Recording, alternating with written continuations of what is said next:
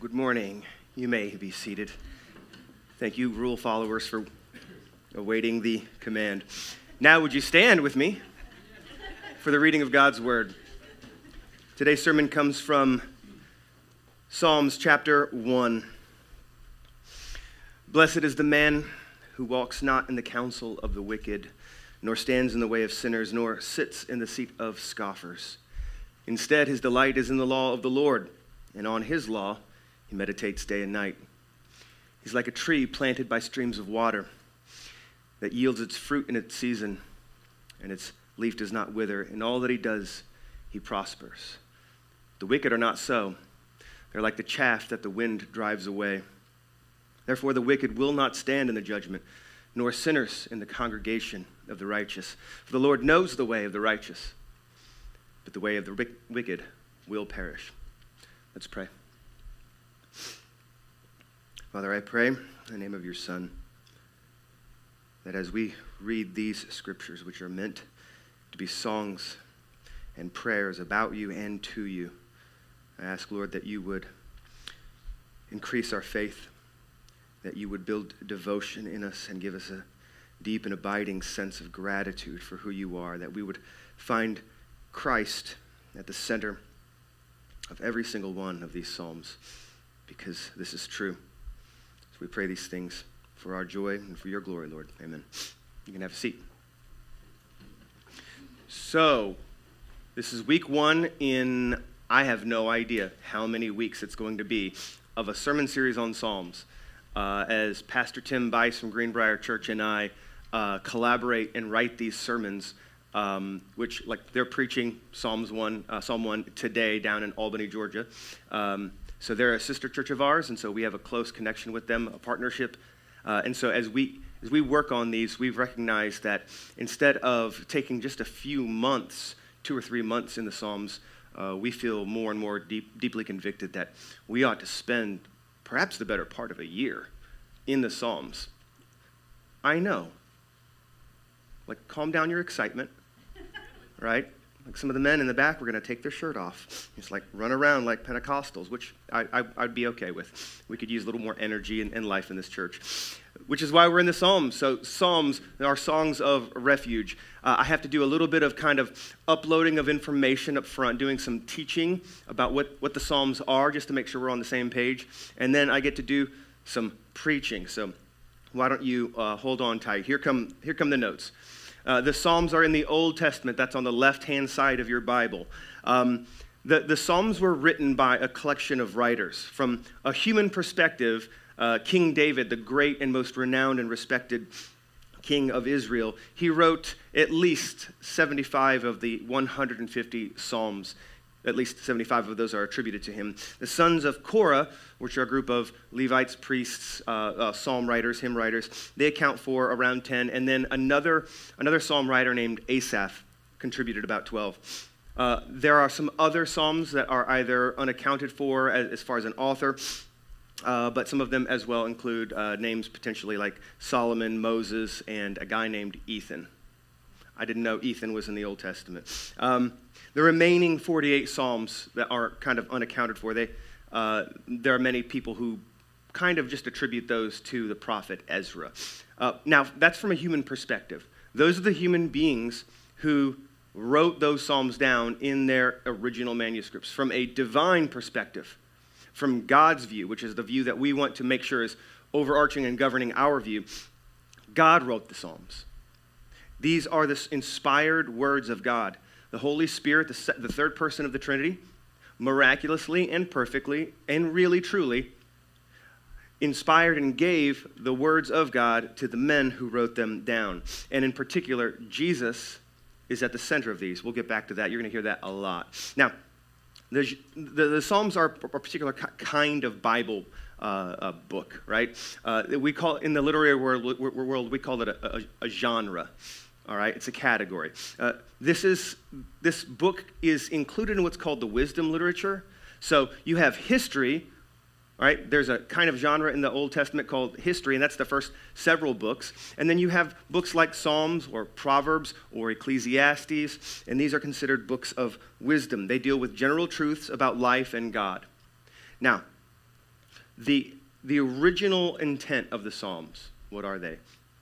The Hebrew's name for the book is Tehillim.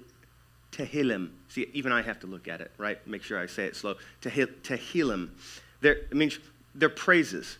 They are pointing to the characteristic use of these songs as praises offered to God in public worship. This is for the people of God to gather with these psalms and praise God. And this is done in two general ways. When you praise or when you give honor, when you give glory, when you worship, when you publicly enjoy God in public, God is both object and subject. All right? Let's take just a second for that. Object and subject. So object, when I take God and he's the object of my worship, I'm singing to you, God, right? You are the object of my praise. This is addressed to you. This is where those of the more kind of 80s and 90s hippie-ish kind of Christianity, when we started taking our sandals off, our worship leaders started taking their sandals off on stage because this is holy ground, right? And we started hearing phrases like, when you get into worship, when you sing, you need to forget everyone else around you. You have an audience of only one. You do have an audience of one because God is your object of praise. But God is also subject of praise. And the Psalms were meant to make God not only object of praise, but subject of praise. What's that mean? Now I'm praising and talking about how great God is to other people, to myself, and to others. And so this is potentially an aspect that a lot of Christians have either neglected or never recognized. Some have even rejected those audience of one type folks, and that's well-intentioned. But the Psalms put God as not only object, but it's for the people of God to look to the side around them and go, isn't he marvelous? Oh, how wonderful. Isn't he great? Praise the name of the Lord our God. I know you're doing that, God. You praise your name. Stir one another up. Let's praise the name of the Lord our God. It's both object and subject. That's where God lies in these Psalms.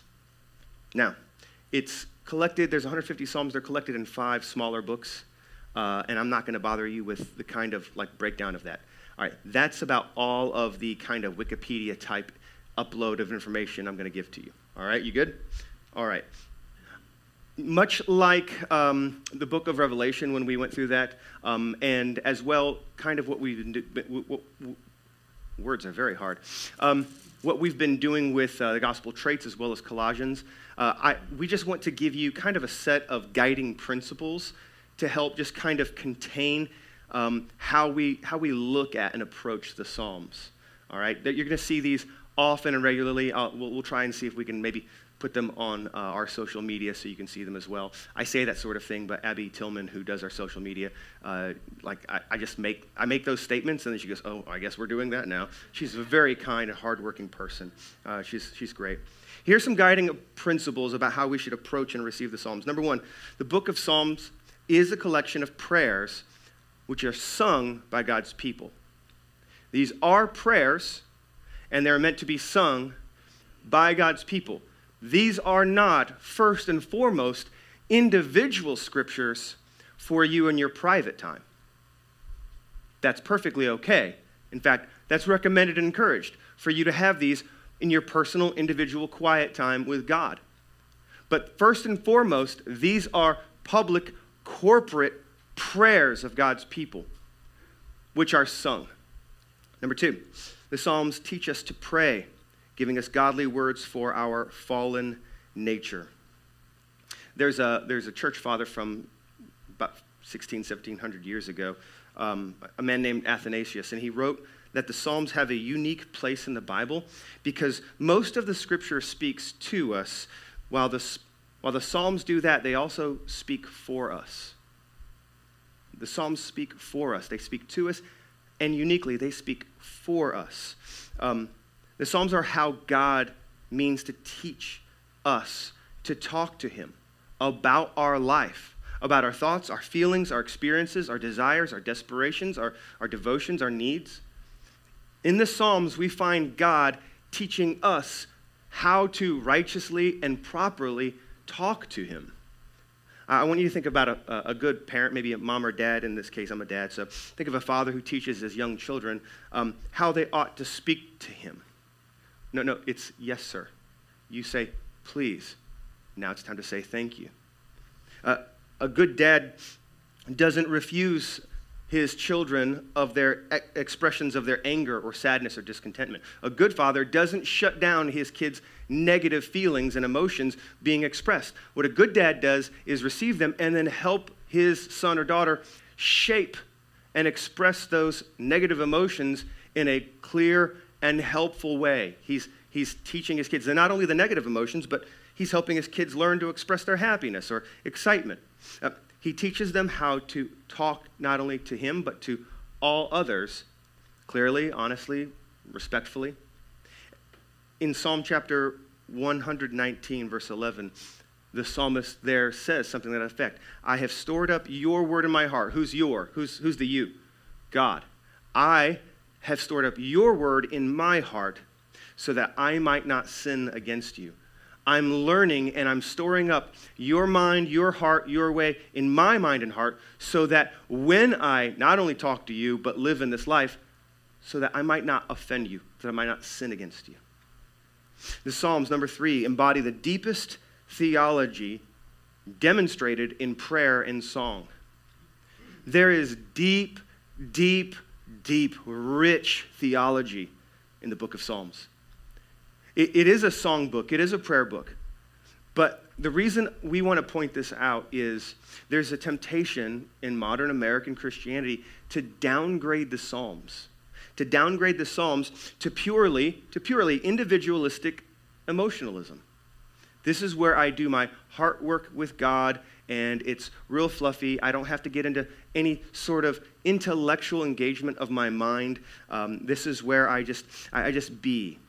But the Psalms are, I contend, the Psalms are just as deeply theological as the book of Romans. The book of Romans is like the collegiate senior thesis level of theology in our Bible. Like just explicitly taught, just didactically taught in Romans. And the Psalms are just as deeply theological as the book of Romans. Number 4, Psalms 1 and 2 are the doorway into what's called the Psalter. That's often what the Psalms are more kind of intellectually referred to, the Psalter, the collection simply of the Psalms. They're the doorway into the whole Psalter. So Psalm 1 and 2 today and then next week, these set us up for how we are to approach the other 148 Psalms. And number 5, Christ is the only one worthy to pray and sing the Psalms. He's the only one who's worthy to say these things. But because of the gospel, he worthies us to join him in doing so. We're not worthy of saying the words of the Psalms to God. But because of the gospel, Jesus worthies us. He makes us worthy to be able to share in these prayers and then say such things to God. Right? If you've ever read through the Psalms and you've been paying attention, there are some times where the psalmist will say crazy, like if you know your theology, if you know the theology of what mankind is and our fallenness and our sin nature, there's some crazy things that are said in the psalm. God, I know that you care about and protect and love the righteous, and I'm one of those. Why don't you smash those guys' teeth? Like that sounds a little arrogant. Like, is anyone really allowed to tell God that they're righteous? When, Romans chapter 3 and a place in the Psalm says, there's no one who is righteous. How could we ever say those words to God? We're not allowed to. It's not for us to say.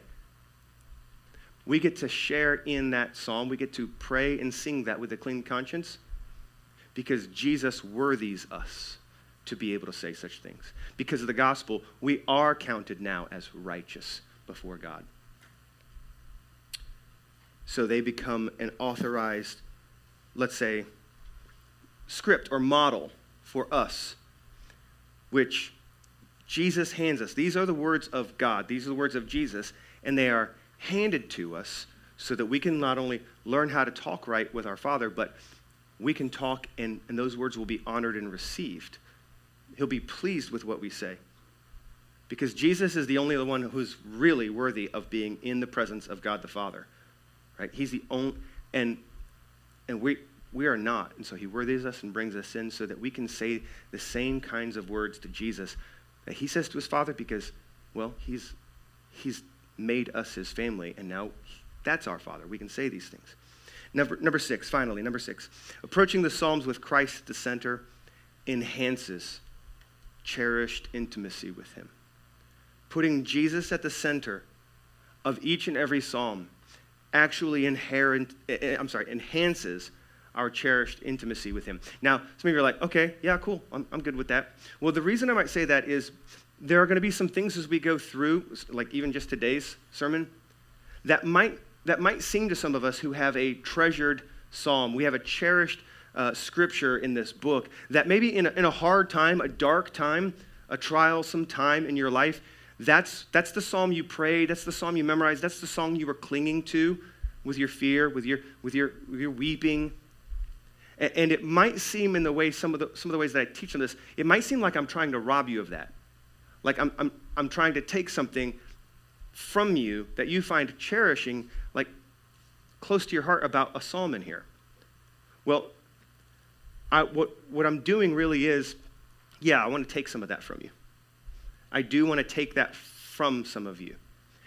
But only so that I can take it and turn it around its proper way and hand it back to you.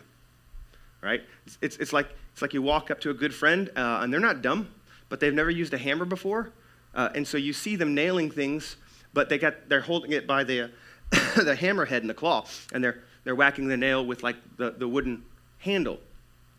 Well, you go, no, let me turn that around. See it? Look, boom, boom, boom. Right? You were nailing. You knew this.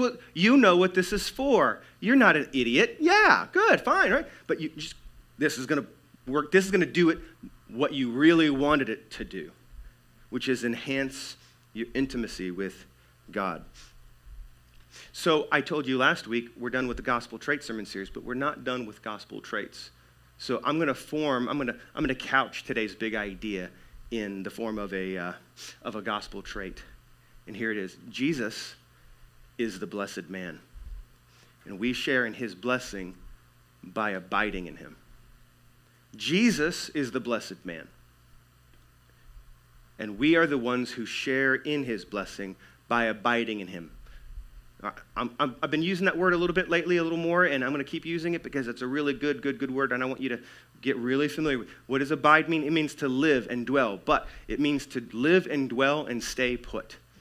Right? This idea of abiding is go back hundreds and hundreds of years, back when we didn't have plumbing and stuff, right? And if you wanted to survive, you needed to live in your hut or your village or your house, like near a clean source of water. And you didn't wander and go far off from there because you didn't know where the next water source might be. So you abide there. And if you want life, this is where I live my life, near the source of water, which is going to give me life. And so we abide, we live our lives, our daily lives, staying close in our heads, in our thinking, in our hearts, sorting through our feelings. And we want to do that, sticking real close and being aware of Jesus and his presence. And so we get into Psalm chapter 1. I'd suggest that we do 2 readings. Like this is like a practice I'm gonna encourage you to take part in when you read the Psalms, okay? I want you to have 2 readings. Even if you read it once, I want you to read it twice as you read it once. What do you mean? Okay, here we go. I want you to think of a blue reading and a red reading. 2 different colors. A blue team and a red team. And much of what you're going to read in the Bible, if you're going to get God's meaning that he intends for you to get, you're going to need to orient yourself. Where do I stand? All right? Much of the time, it's easy to see where God stands, but where am I in this parable? Where am I in this passage? And how should I be viewing and listening and hearing and receiving what God is revealing about himself? Like in the parable of the prodigal son, Jesus, when he's telling that parable in real life, he had two groups of people. He had a bunch of tax collectors and prostitutes and cheats and drunks in the crowd, but there were also religious elite people called Pharisees and Sadducees. They were the good people. They were obeying the laws, and moral laws, civil laws, and they were clean people. They were respectable people. And so Jesus, when he tells the story of the prodigal son, there's a son who we all know is the prodigal because he's clearly wicked. He gets his inheritance early from his dad before his dad basically says, I want your stuff, I don't love you. And he runs off and he lives just this crazy MTV Cribs type, reality television lifestyle, spending all the money, right? Getting drunk, all right, having dates with ladies, just doing crazy stuff. Well, clearly he's the bad kid.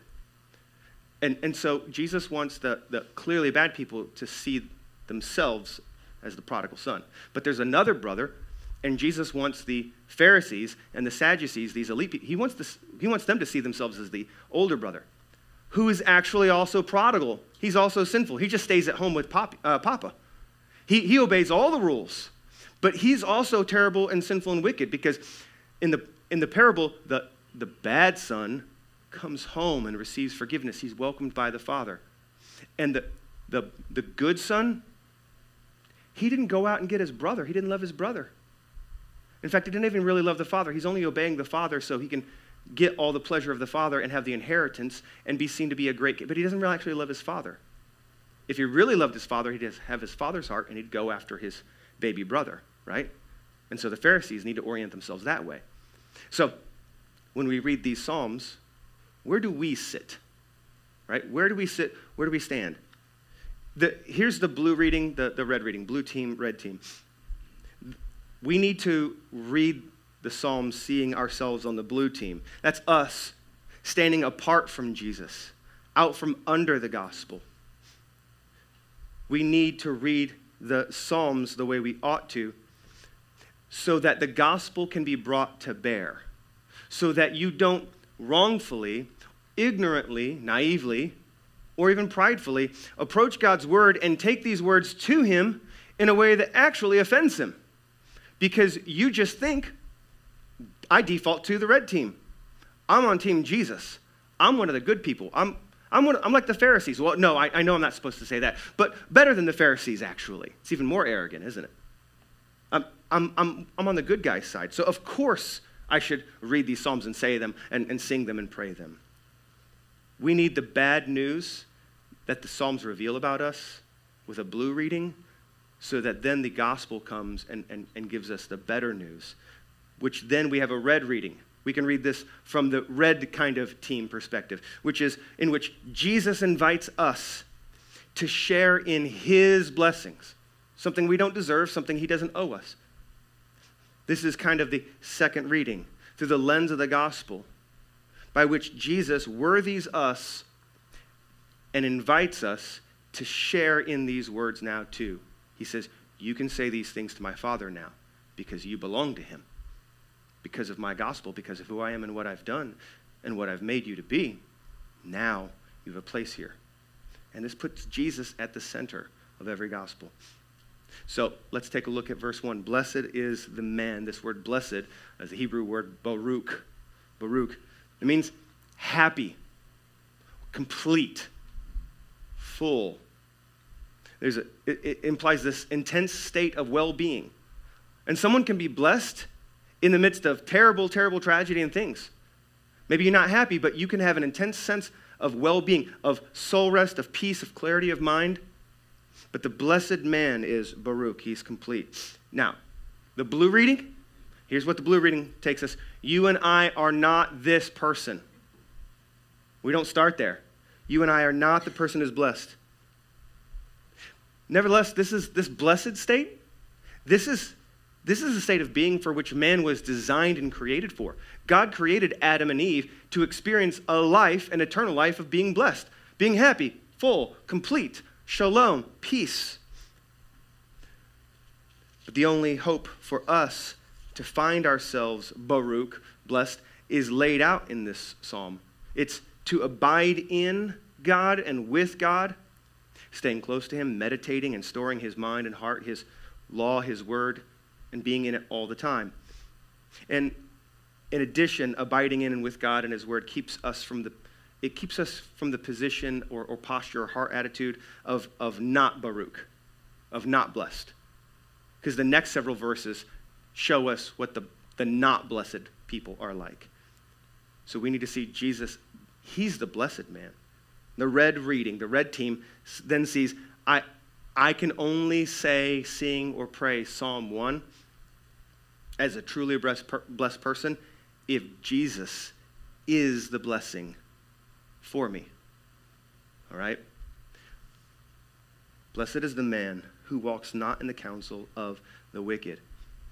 See, Jesus doesn't accept or agree with the thinking, opinions, and the worldviews of the worldly, or of the unbelieving, those who oppose God, those who disagree with God, those who question God, those who might contemplate or consider some things that God says, because maybe that might work out for me, maybe I kind of like that, but I'm gonna consider for myself which parts of what God thinks or says or intends.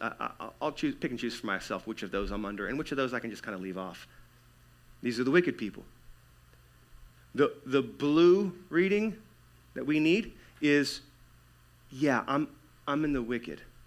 I walk, like my default natural born state is to walk in the way of the world, to live my life with the worldview and the narratives and the belief and postures of people who don't honor God. Nor does he stand in the way of sinners.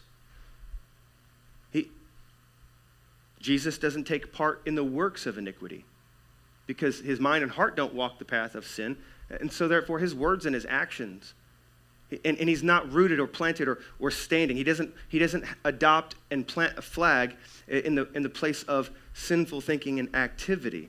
But guess who does? The blue team, us. Right? The red reading sees Jesus as not that. And the blue readings puts us exactly where we ought to be. Nor does he stand in the way of sinners, nor does he sit in the seat of scoffers. Let me talk just a second about scoffers, these sort of people. You know scoffers, don't you? If you've watched CNN or Fox News, if you watched any cable or internet news where there are pundits, there are spin masters, there are people, if you've read a newspaper and there's some sort of political or cultural editorial, a lot of the time, those are scoffers. These are people who are wise in their own eyes.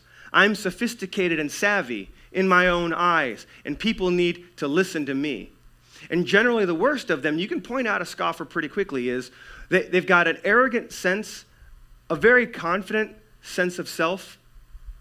Often they're very fast talkers. They have a sharp wit, a sharp tongue, and they don't really make any positive or constructive statements. They don't really hold much of a position. What they do is they find people who do make clear statements, people who do hold a philosophy or a point of view, whether it's right or wrong.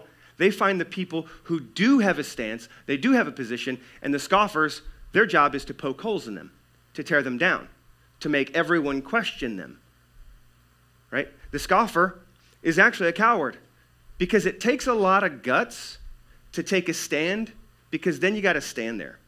You got to guard that position. You have to defend that. And you have to suffer the risk of perhaps having to correct yourself if you find that you've taken the wrong position, if you've believed the wrong and said the wrong statement. It takes a lot of guts. The scoffer knows nothing. They're sophisticated because their point of view is, you know what, you can't really know anything except that you're stupid, except that you're dumb, except that you're backward. You're on the wrong side of history. You're culturally behind the times. They're scoffers. They're self-important. And they despise the wisdom of the Lord, the scoffer. They despise the wisdom of the Lord. And so they'll make fun of a Christian. They'll make fun of someone who really loves Jesus for being basically, I love The Simpsons. I wasn't allowed to when I was 12. My mom told me that it was sinful. But now that I'm an adult, and if I want to eat a whole chocolate cake on my own, I can, because I'm an adult. I also watch The Simpsons. Ha! Nothing to say, Mom? Okay, fine. No, please don't. I'll get talks to later. In The Simpsons, who's Homer Simpson's next door neighbor?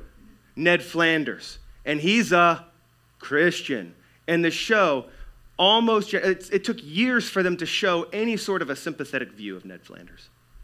But for years, they just hammered this guy, and he was the puppet. He was the sign and symbol of religious people, of Christians. And they made fun of him because the ways of God seem foolish to the world. 1 Corinthians chapter 1, verse 27 says, and we went over this several months ago, but God is going to use the foolish and lowly things to actually put to shame and scoff at the scoffers. Jesus doesn't sit in the seat of scoffers. He honors God. He honors his Father. But from the blue point of view, we need to see ourselves as the wicked, the sinners, and the scoffers. Because we scoff at Jesus. When you read the Gospels and Jesus is carrying his cross after his beating, and he's going through the streets on his way to die, we need to orient ourselves on the sidelines of the street in the crowd that is not only crying out for his blood, but mocking him. We need to put ourselves in the position of the criminal on the cross next to him, as well as the Pharisees on the ground who said, you said you're the Son of God. You and the Father are one. Well, why don't you go ahead and save yourself? Huh? Oh, I guess, do you want to take that back? I guess it's not really real. Everyone sees this, right? He can't do it. We need to put ourselves in that position. The blue reading. Jesus is scoffed at because he won't join us in our disbelieving mockery of God. And the good news is, as he's on the cross, he's dying and paying for the sin of many of those who are scoffing at him. He's enabling them to scoff at him, and as they heap more and more sin, he is dying for that sin at that moment. Instead, this blessed man, his delight is in the law of the Lord, and on his law he meditates day and night. The blessed man delights in God's law. In the Old Testament, when we say law, generally speaking, the Hebrews would be meaning like the Bible. Now, they didn't have all the Bible. When this psalm was written, like Malachi wasn't written. Some of these prophecies, some of these things, they hadn't come to pass yet. So when they talk about the law, they're talking generally about the Bible that we have, the Torah, the first 5 books of the Bible. But this is God's law, his word. This man delights. He likes what God says. He likes the way that God thinks. He likes God's character. He sees God's design and ordering of all of creation, specifically human life, and he goes, yeah, that's the right way. Man, the way that I love that. I love the way he thinks. His ways are better and higher than mine. That's the attitude, the heart position of the blessed man. The law for the blessed man is God's path to flourishing. I've been hammering away at this for a few years, and I'm just going to keep going. For an unbelieving mind, for a Christian who is suffering and wayward, and you're believing and thinking in a worldly way, God's laws, 10 Commandments, all of his commands and rules for us, they seem to be such a burden. They seem to be robbing us and taking fun and coolness and enjoyment away from us. But when you have the blessed man's thinking, if you'll receive Jesus' gospel invite for him to be your blessing, and you can see and read this from the red perspective, well then, God's law is actually the pathway for your flourishing, for your joy, for your safety. It reveals his character. It reveals his love for us. God's law makes this man wise, keeps him safe, helps him flourish, and sets him up for joy. That's Jesus. Because no one apart from Jesus defaults to, I love my Father's ways. I love God's ways. I delight in opening this and knowing and feeling and seeing and having the mind of the living God sharing into my mind and heart. And he delights and meditates on God's word day and night. Now, if you're gonna be the red team, right? If you want to get to the red team under the gospel, and then you go, okay, now I can orient myself as the blessed person. What does it look like for me to be a blessed person? I'm supposed to delight in God's law. Okay, I'm working on that one. And on his law, I meditate day and night. You know, I got a job. I got bills to pay. I have kids to raise, feed, clothe, not let them die in the middle of the street, okay? I've got stuff to do. So I can't just be reading my Bible all day and night. Surely this is an embellishment. It's kind of metaphorical hyperbole, right? Well, no. It's not hyperbole. But it also doesn't mean that the blessed man sits around and reads the Bible all day long. What it does mean is the blessed man, this person, he does spend a lot of time in God's word. He does. He's committed to knowing and taking in God's mind, heart, and character into his mind and heart and character in such a way that he's so familiar on it that he meditates on it day and night. This is what I mean. You meditate on your job day and night. You're meditating on your schooling day and night. You're meditating on your wife or your kids all day and night. Because you're in the car and there's no one there, but you're talking to someone in your mind, your thoughts. You're not simply or purely daydreaming. And I know it's hard to believe, ladies, when ask your man, what are you thinking about? He goes, nothing. I know he really does look like, no, nothing. He's absolutely blank slate. There's nothing in there. No, we're thinking about something. We're all meditating and chewing and processing on something. This guy, throughout his day, whether he's swinging a hammer, driving a car, talking to his kids, right? Kissing his wife goodnight in bed, right? At a party, at dinner, he's chewing on and meditating, running God's word and character through what my life is right now. Who is God? Where is he? Where am I oriented? How should I feel? What should I do? Oh, this is so good. This comes from God, right? What God's put into you, if you're a Christian and you're born again, and he's transferred you from a blue reading to now you also are getting to share in the red reading, you have been given a new mind and driven by a new heart, a new way of thinking and feeling, so that you can now, you can not only meditate, you can meditate, but you like it, right? We're designed, I've said over and over again, we're designed to pursue joy, every human being. We're designed to pursue joy. And we all, whether you're Christian or not, we all know that joy, our delight, is found in and with something or someone glorious. So if I want joy, I need to find something or someone glorious and abide and stick next to it. Never let go of it. Always stay near to them. Which means you've got to do your blue reading first so that you can see that your joy is in something that's not glorious, something or someone in this world, and it's not going to bring the delight and satisfaction that you ought to want. And under the gospel shifts us to be able to read it in the red reading, and Jesus goes, here, join me in this reading. Join me in this way of praying and saying this with me at the center, because I'll be the glory that actually brings you joy. And in my Father's word, here's the glory of my Father written down for you. So you can read it and even put it in your head and take his glory with you throughout your day to all the unglorious things like your job and your cubicle or wherever it is right?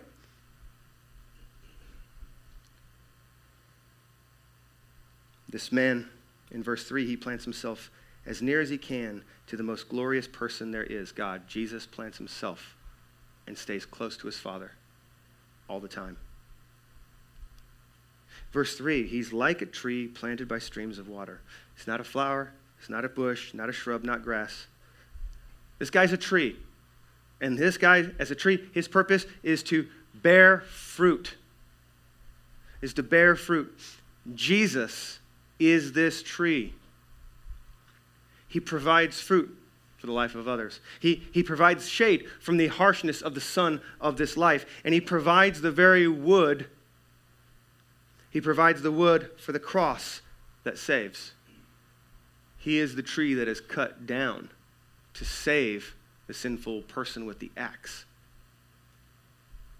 He's the root of Jesse, Revelation chapter 22. He's the root of Jesse. This tree has deep roots. Hold on, who's Jesse? Uncle Jesse, Full House, 90s, it was great. Go back and watch it. No, Jesse was the father of King David, right? And Jesus points out over and over again when he's talking about himself in the Gospels, I'm the root of Jesse. My Lord said to the Lord, I am. Before Abraham was, before David, before anything, I am. I'm ever living eternal God. And so the great King David, Jesus goes, yeah, but I'm the root of his dad. David's not a king unless I'm King of Kings.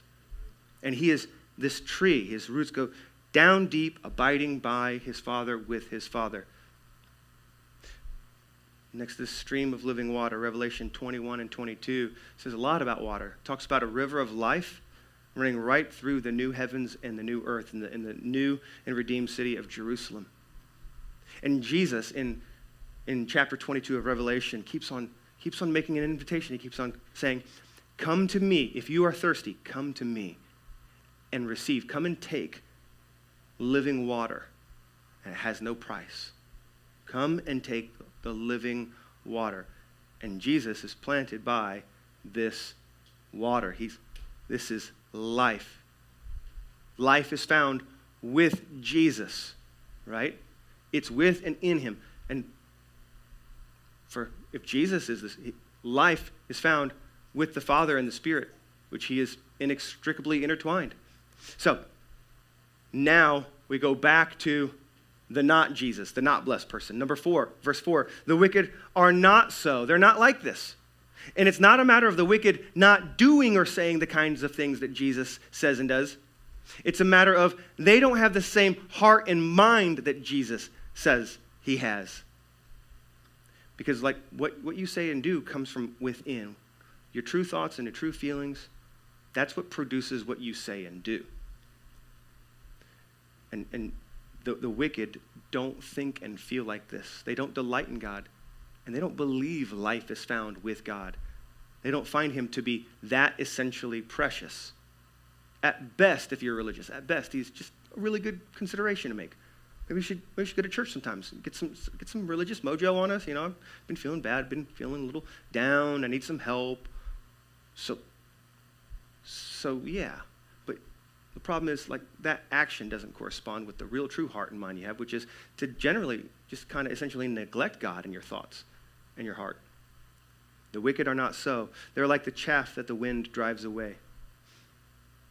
The blue reading indicates that the wicked do not delight in God's law. They don't meditate on it day and night. And they're blown this way and that by every wind of doctrine. That's Ephesians chapter 4. By every wind of doctrine. Lost in a hurricane of thousands of human doctrines, modern philosophies, religions, worldviews, narratives, the latest, most sophisticated point of view.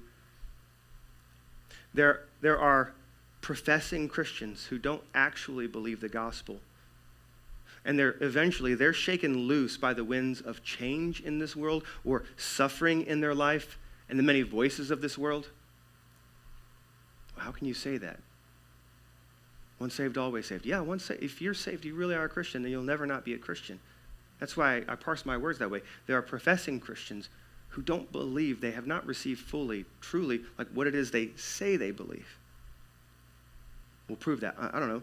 There's plenty of stuff that Jesus himself says in the Gospels, like Matthew chapter 13, when he's talking about the different kind of seeds and different kind of soil that the Gospels tossed on.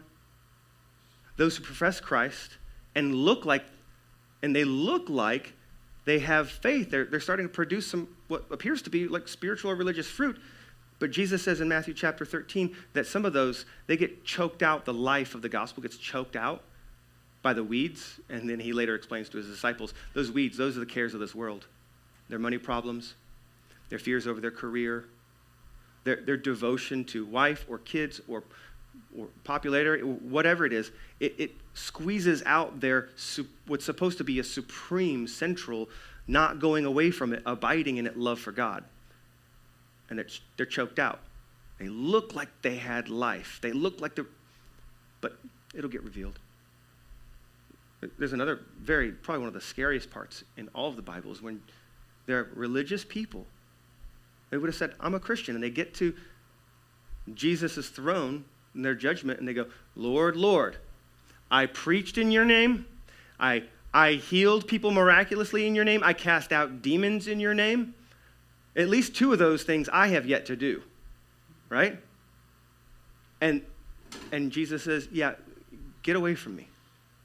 I don't know you. You did those things in my name, but you didn't do them for my name. You did them for your name. You used my name for your gain. You didn't love me.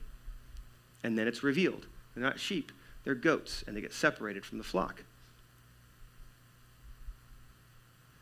the wind, that the chaff, that the junk and the leftover stuff from the wheat. It's not real wheat. It's all the stuff you separate from the actual plant life that makes food. And all this gets swept away, blown away, and tossed into the fire. You think of Matthew chapter 6, where Jesus says that, talks about this grass of the field, which today flourishes, but tomorrow is chaff. It's thrown into the fire. And these wicked people, they're not planted like a tree with God. They plant themselves with shallow roots in any and every other soil. Their house is built on sand, on any territory, except for the rock of Jesus Christ. A red reading here, the red team would see Jesus, John chapter 12, verse 24. You go, truly, truly, I say to you, unless a grain of wheat falls into the earth and dies, it remains alone. But if it dies, it bears much fruit. Jesus is the seed that dies and rises again to bear fruit. So he's a tree, and even if he's chopped down, he grows back up again. He's alive. He continues to bear fruit. He's not going to be blown away. You can trust your God.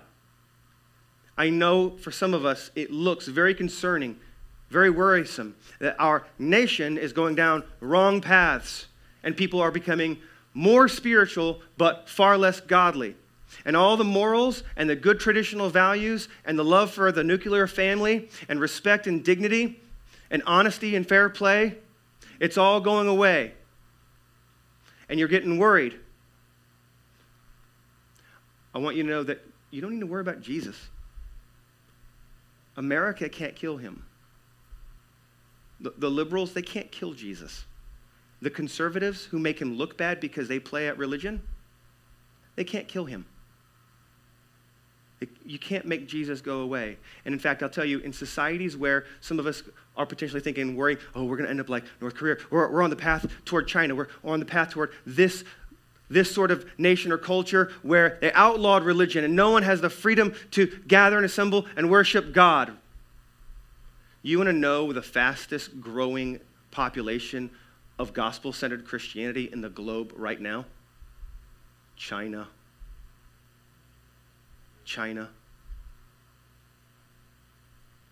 Jesus isn't chaff. He's not blown away by the wind. In fact, he's the one who permits, in fact, sovereignly ordains that the Chinese government years ago decides to punish and shame Chinese pastors, Christian pastors, by making them do public service. They had to go door to door to people's houses collecting their trash.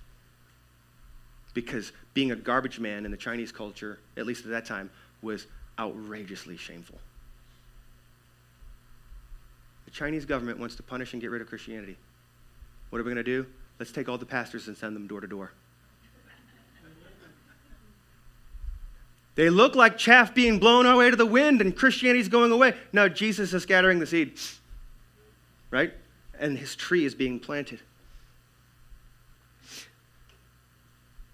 Verse 5, therefore the wicked will not stand in the judgment, nor sinners in the congregation of the righteous. That's Matthew 7. Depart from me, I never knew you. Even though we were good people, we went to church, we read the Bible, they won't stand in the judgment. They won't join the congregation of the righteous. You see Revelation chapter 20, 21, they're told to depart. Get away from me. Those of you who are cowardly, unjust, sexually immoral, liars, you're wicked, you're spiritual but not godly, calls them basically participating in witchcraft. You have a place to go. You never wanted me. Now I'm going to give you what you want. I'm going to give you a place where you don't have to experience anything of me. But the red reading receives Revelation 19, 6 through 9, where they're in the congregation.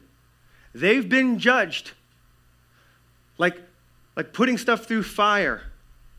And the Lord burns up all that is not faith. He burns up all that is not gospel, not all that is not the grace of his Son on this person. And what is left is actual gold. What is left is actual life. What is left is what God put into that person through his grace and by faith.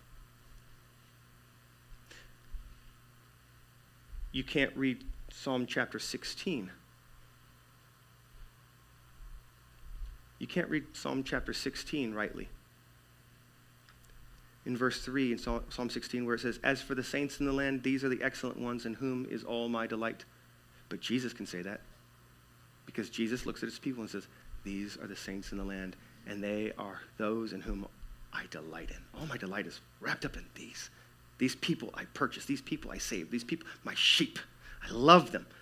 My friends, my servants, my kingdom. With a blue reading, we have to stand apart from that. We can't say it. But with the red reading, Jesus goes, "Come on. I worthy you. You believe in me. My grace on you, faith in me. Now, join me in delighting in the saints in the land. Those who do stand in the judgment. Those who are welcomed and happy to be in the congregation of God's righteous." What does it mean to stand in the judgment? It means to be acquitted, to not be dismissed, to not be told, "Depart from me, I don't know you. I don't know you, you don't belong here, you're a stranger." Right? But to stand is, "Oh, I know you. I know you." If anyone here doesn't, this is LaWanda, this is Loya. I know them. God goes, "You're my daughters. Before I made you, before I flicked the light switch on the entire universe and there was space, time, and energy and matter, before I knew you. I'm so happy that you're here. Come over here with your brothers and sisters. You belong here." That's the welcome. That's the invitation that God gives. The congregation of the righteous is righteous, even though they were blue readers. They were blue team. They were sinners. Jesus, with his blood, imputes his righteousness to them. He gives to us. He lays on us his righteousness, and he takes away our unrighteousness. So you are righteous, and therefore have a place in the congregation of the righteous. The way that works is Psalm chapter 103. "For he does not deal with us according to our iniquities, nor does he repay us according to our sins. Instead, as far as the east is from the west, so far does he remove our sin from us. And he has compassion on us like a father to his children." But the wicked won't stand in the judgment. They'll be told to depart. They're not acquitted. Sinners don't have a place in the congregation of the righteous. And honestly, the sinners don't want us. They don't want to be in the congregation of the righteousness. Because, those are the people we scoff at. They're fools. They're idiots. I don't really want to go to Lake of Fire, but I certainly don't want to hang out with these losers. I don't want to hang out with you. So the final verse, verse 6. "For the Lord knows the way of the righteous, but the way of the wicked will perish." This word "knows" gets a lot of us in trouble in the Bible.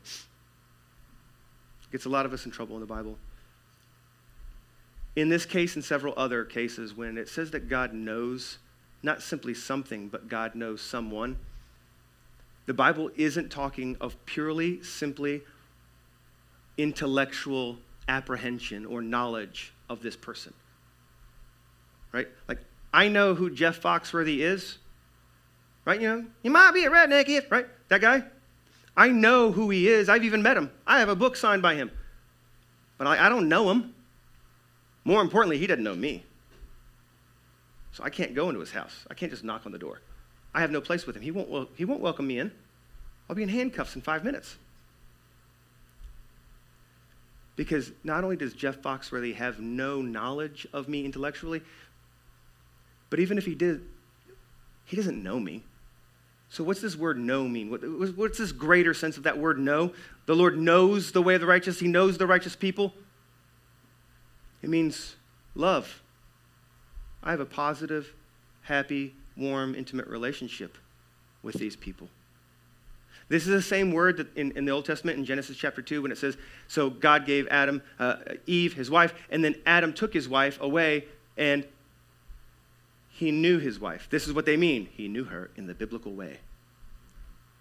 That wasn't, hey, so brand new naked lady that we're both perfect. What's your favorite music? I don't know. It hasn't been invented yet. Oh, that's good. We should make some music. Right? No, it's he made love to her.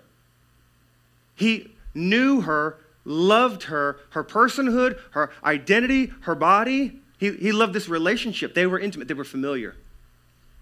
That's why when the Bible talks of God's people, Christians, as those whom God foreknew, this is not a matter of God looking down some corridor of the future where he sees that you would be someone someday who would make a decision of some sort for him accepting his son, Jesus, and then he goes, I see into the future what you will do, so now I will write your name in the book of life because I know, I have intellectual knowledge.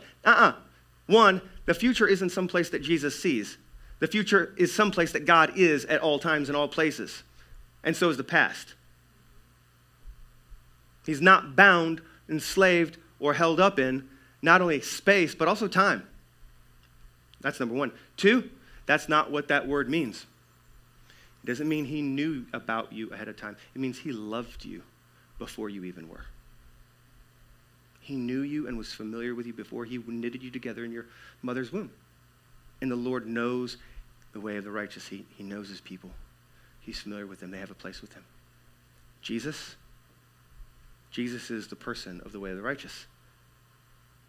And God loves that. He and the Father are one. But do you know why the wicked will perish? Because God doesn't know them. They don't know God. Satan knows God. He knows all about God. Satan knows more Bible. He's got the whole Bible memorized.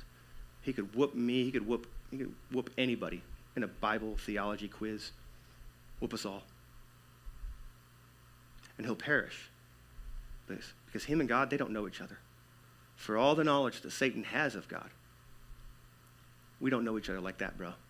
Depart from me, Satan. And the wicked will perish because they have no place with God, and with him is life.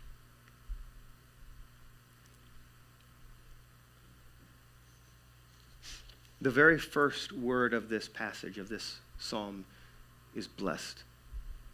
That's verse 1, blessed. And the last word of this psalm is perish. Blessed. That's what you want to be. And in order to get there, you need that red reading, and you don't really get the red reading unless you've done the blue reading. So then the hammer, you're holding it by its proper end, and it does the thing you really wanted to do anyhow. And at the end, that's those who have the blue reading, and they don't see any reason for a red reading. They don't believe the gospel. They don't see Jesus. They don't need Jesus to be at the center of it. This is a good idea, Pastor Matt, this cool, interesting way of looking at the Psalms, Pastor Matt, but I really like to read the Psalms for myself. This is very individualistic for me. This is very unique, and I feel like you're taking something away from me. I am. I'm trying to take something away from you. So it's properly oriented, and it can do what you really want it to do. But if you're satisfied with the blue, you don't get to the red reading, and you don't get to Jesus. There's two destinies. A blue reading, the blue team, this psalm is a prophecy of Jesus over you on your way to perishing. Or this is a welcome, and it's a promise to you to include you in his blessing, because he is your blessing, which is the red reading. So let me end with I'm going to give you 4 things. 4 things. This is what we call response, more snooty college level SAT kind of word. What I've been preaching and teaching here today is what's called orthodoxy, right understanding.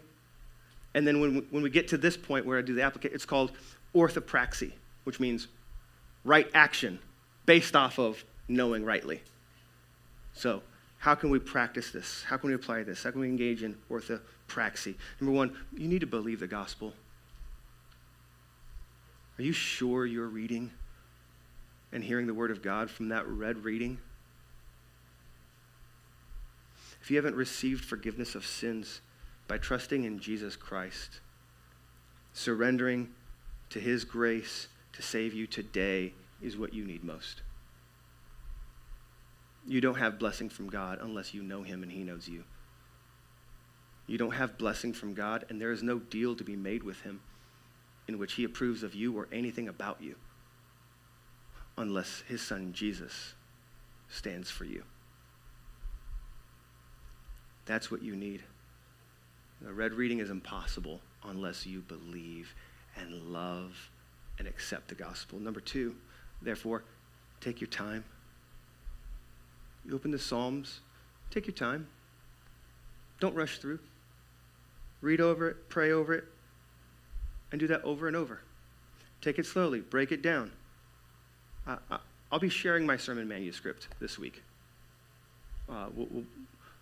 I've just decided we'll put it on Facebook or something, right? Thank you, Abby.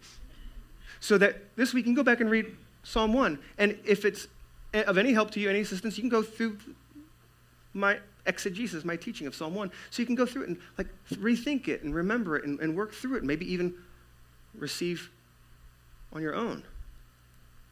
But take your time. Memorize it, number 3. Or at least part of it.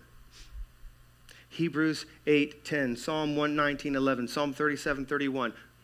You have to go back to the podcast to get those addresses or look at the manuscript because I'm not going to say those again. Those 3 and more are God's commands, his encouragements, his command. The path for your flourishing is where he keeps on going. You need to put my word. You need to put me. Write me on your mind. Write me on your heart.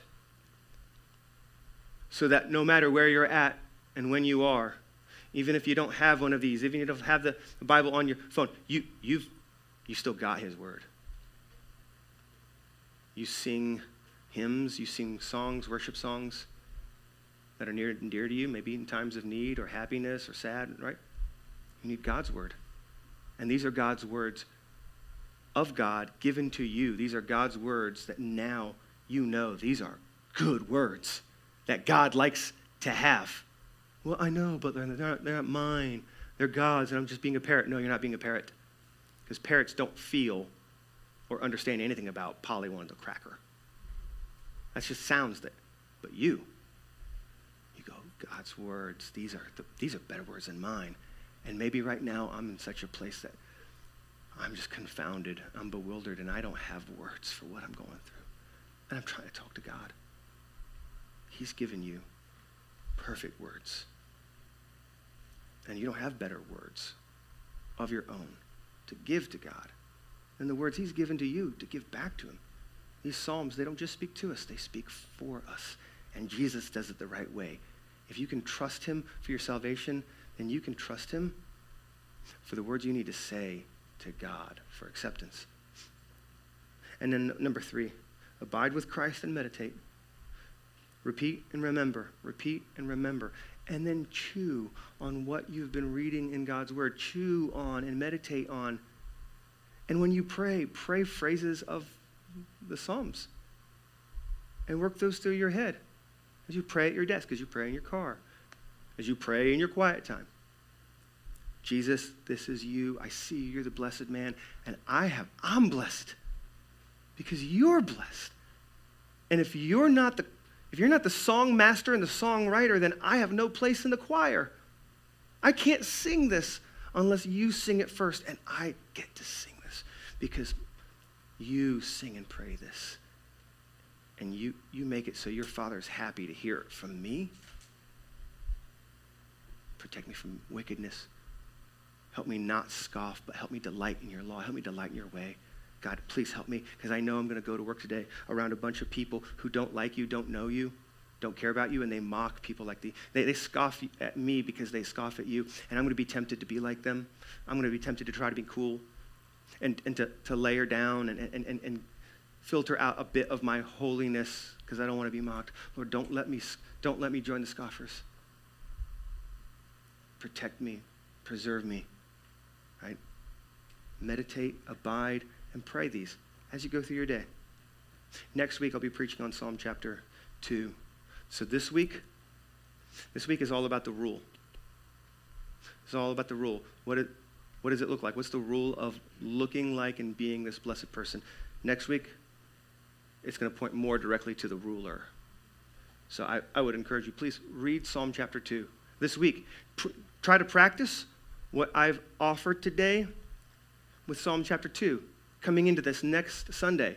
So that, whoa, crazy idea, when I open it up, it's not the first time you've read this passage in a while. You might actually have some foundation. So when I start saying stuff and taking out electrical cords and you've got a place for some of this stuff to already plug in. And you're like, Pastor Matt just became a way better preacher all of a sudden. No, I didn't. But you've been in your Bible practicing these things. Let's move into our time now of communion, more orthopraxy, more practice. This is how we respond to God's word, specifically the gospel. Jesus is the center. He's the person of Psalm chapter 1. He's the blessed man. He's the tree.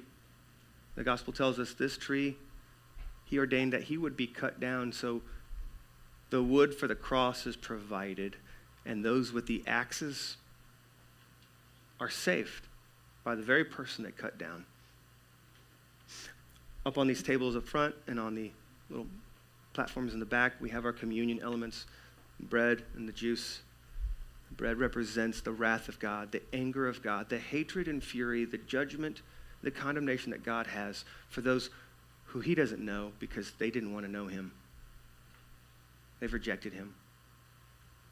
And Jesus, he stands under the judgment, but instead of being acquitted on the cross, he's judged. That's wrath. And that bread symbolizes the broken and crushed body of Jesus under the wrath of God that you and I deserve. And that juice, man, that represents living water. The blood of Jesus Christ that was shed on the cross to wash away your sin and to cleanse you from all guilt and shame. So not only do you know that when you stand before God and he judges you, you'll stand. You'll stand. But also that you can have a clean conscience. That when you pray, when you sing today, when you think about maybe joining with your community group, and maybe you feel like you're kind of a scumbag or you're a loser, you're not all that good, you haven't been doing that great, God's probably pretty displeased with me and disappointed me right now, and I don't really have a place with these people because they're better at reading their Bibles and not doing the stupid stuff that I do. I want you to know, the blood of Jesus makes it very clear that you have a place with the congregation of the righteous. It's your place. You have a clean conscience. And yeah, I know you're not doing so good. Neither am I. But that's our place because he's worthy to us. So we'll take this communion. You can come up and go back to your seats. Go sit with your family, with your friends, community group. You take communion, pray, and honor God that way. And then as you're doing that, our kids will be coming in. You'll gather them back at that door. Yeah. On the back left, we have our giving table. It says we give because God gave first. This is our time that we worship and honor God with the money he puts in our hands. It's his, and we honor him and we master it. I already preached that sermon last week, so I want to do it again.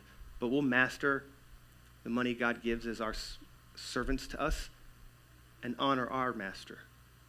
We'll be generous with the Lord and worship and praise him by the mere act of giving money. So you can either do that in the box, you can get your smartphone out and do that from our website. So let me pray for us. Father God, Lord, I ask that you would receive what we've said and what we've listened to today in a way that you're blessed, that you're happy, that you are enjoying completion and perfection, and that what we do, say, pray, sing, that we would be magnifying that, enjoying it, because in honoring you, Lord, in worshiping you and praying to you, we honor you. We show your worthiness to ourselves and to one another. Lord, I ask that you bless us because you are our blessing. Make yourself our blessing and plant us by your streams of water. Know us, Lord, as your righteous, who you love, so we can stand in your judgment and we can have a place in the congregation of the righteous. Lord, we love you, and we pray in the name of Jesus. Amen. Thanks, guys.